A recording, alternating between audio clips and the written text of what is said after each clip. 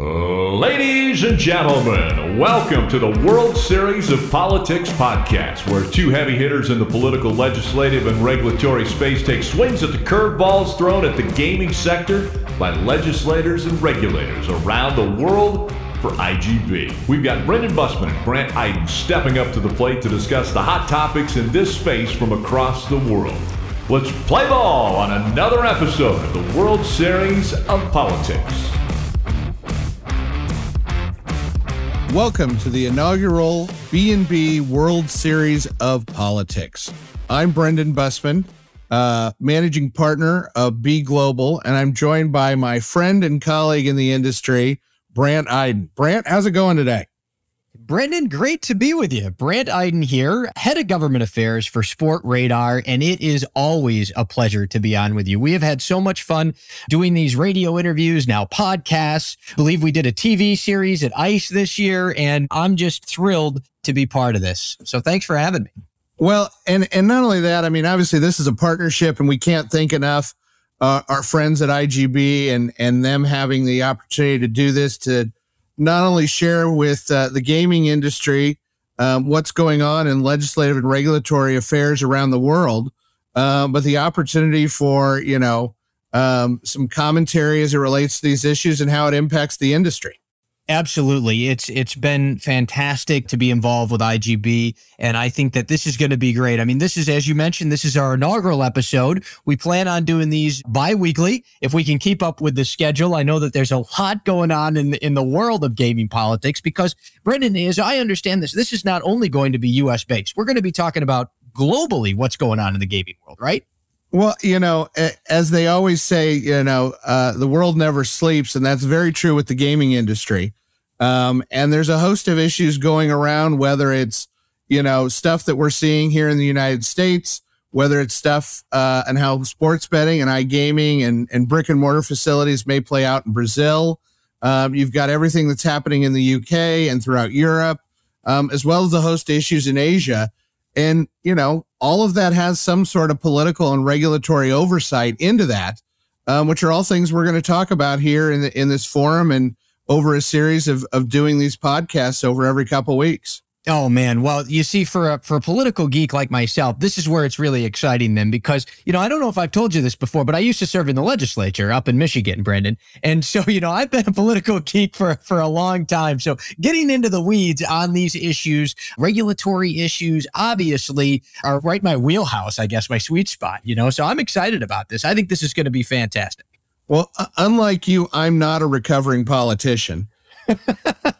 I am, though, that geek, though, that has done this for most of my life in various capacities. Thinking back to the first race I ran on my own, which was, I think I might have been a senior in high school, and I was running a city council race in my hometown. So I've always been on the opposite side. As I always say in politics, you have kings and kingmakers. You obviously wanted to be a king. I've just always wanted to be the kingmaker. Well, okay, that's a good one. I will say this, though. I got to correct you on this. I was never a politician, Brendan. I was a public servant through and through. Well, yes, and that is a very distinct difference, because we know that there are those that are politicians, which we won't say anything about, and those that are servants to the public and really want to get into the meat and potatoes of these issues and understand the differences and how to make good policies. We appreciate your tenure in Michigan as a public servant as opposed to a politician. Well, thank you. I appreciate that. And it's been great to work with you over the years. In fact, when I was serving up in Michigan, that is the first time you and I met, actually, as I was working on the gaming legislation. I will never forget the day that I got a call into my office, and my staff came up to me and said, you got a few calls to return here. And I said, who's this Bussmann guy? And they said, well, he claims to be a gaming expert. And little did I know that you are, in fact, one of the foremost experts globally on gaming. So to be able to be on this podcast with you, my friend, is an honor, and I think we're going to have a lot of fun. Well, and to that extent, the feeling is very mutual, and I do remember that call, and I do remember that first conversation a number of years ago. And the attention not only you as a public servant paid to the industry, but obviously in your subsequent role at Sportradar, have definitely made it easy to have not only some of the more difficult conversations the industry has to have on how these markets shape up and how they get regulated, but knowing that, you've always been very true in finding the best way to get a path forward and make this a meaningful opportunity for the industry to move forward in, and hopefully have a strong, base to operate from. Well, that's exactly right. I mean, as we, as you and I engage across the U.S., and we'll talk about that first here on this inaugural episode, obviously, because we've got some very exciting news coming out of Massachusetts that I know we're going to focus on. But to your point, Brendan, that's absolutely correct. I mean, we have always said that the industry has to come together, work together on those pinnacles that make legislation successful to make this industry sustainable in the long run. I mean, our goal is not to have this industry around for 5 to 10 years. Our goal is to have this industry around long after you and I are no longer around. That has always been our goal. And so as whether we talk about the Michigan model as it integrates commercial and tribal casinos, or whether you talk about just a robust commercial model like Ohio has, they're all very different. But now with 36 jurisdictions, assuming that the governor signs the legislation next week in Massachusetts, I mean, we are in this phase of rapid expansion in sports betting and hopefully soon iGaming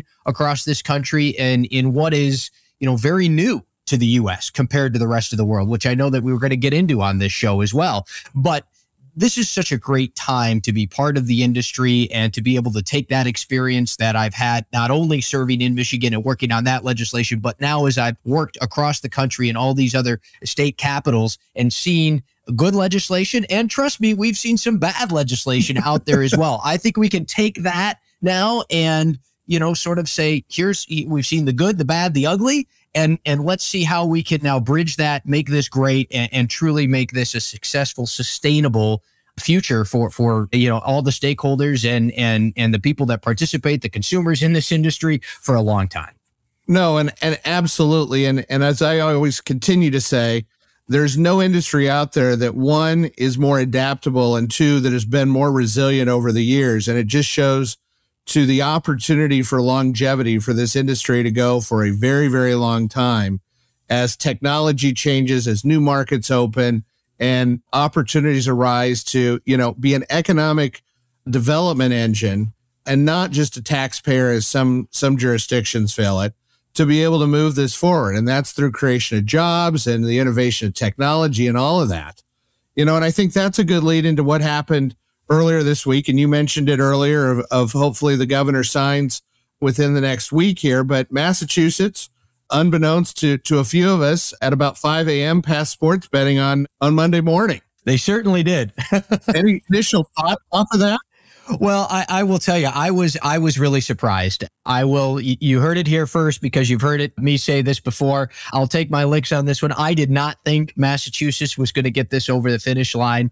At about 1:00 in the morning, I guess Sunday night, Monday morning, I went to bed. I was having a number of conversations via text with some folks that I had boots on the ground in the state. They said, I don't know, conference committee still in, don't know how this is going to look. About an hour later, 2:15 or so, I got a message, and they said, hey, are you up? And I said, yeah, I am now. And they said, well, it looks like we've got a bill. We don't know what it looks like yet, but it looks like we've got something. So it truly did come together at the final hour, which isn't uncommon necessarily for gaming legislation. We've seen this play out sometimes poorly, sometimes well, but It does come together at the end, which is exactly what happened here. And I think here's what I will say about this, which is really important. I think that it's great to see this legislative victory this year because it's been such a slow year for sports betting, obviously with just Kansas and Maine, which, we understand because it's an election year. Things are always a little bit slower on the policy front. That happens anytime there's a big election. And this was even bigger this year because we had redistricting, a lot of highly contentious races across the country. So it wasn't surprising to me to see that we had less legislative activity.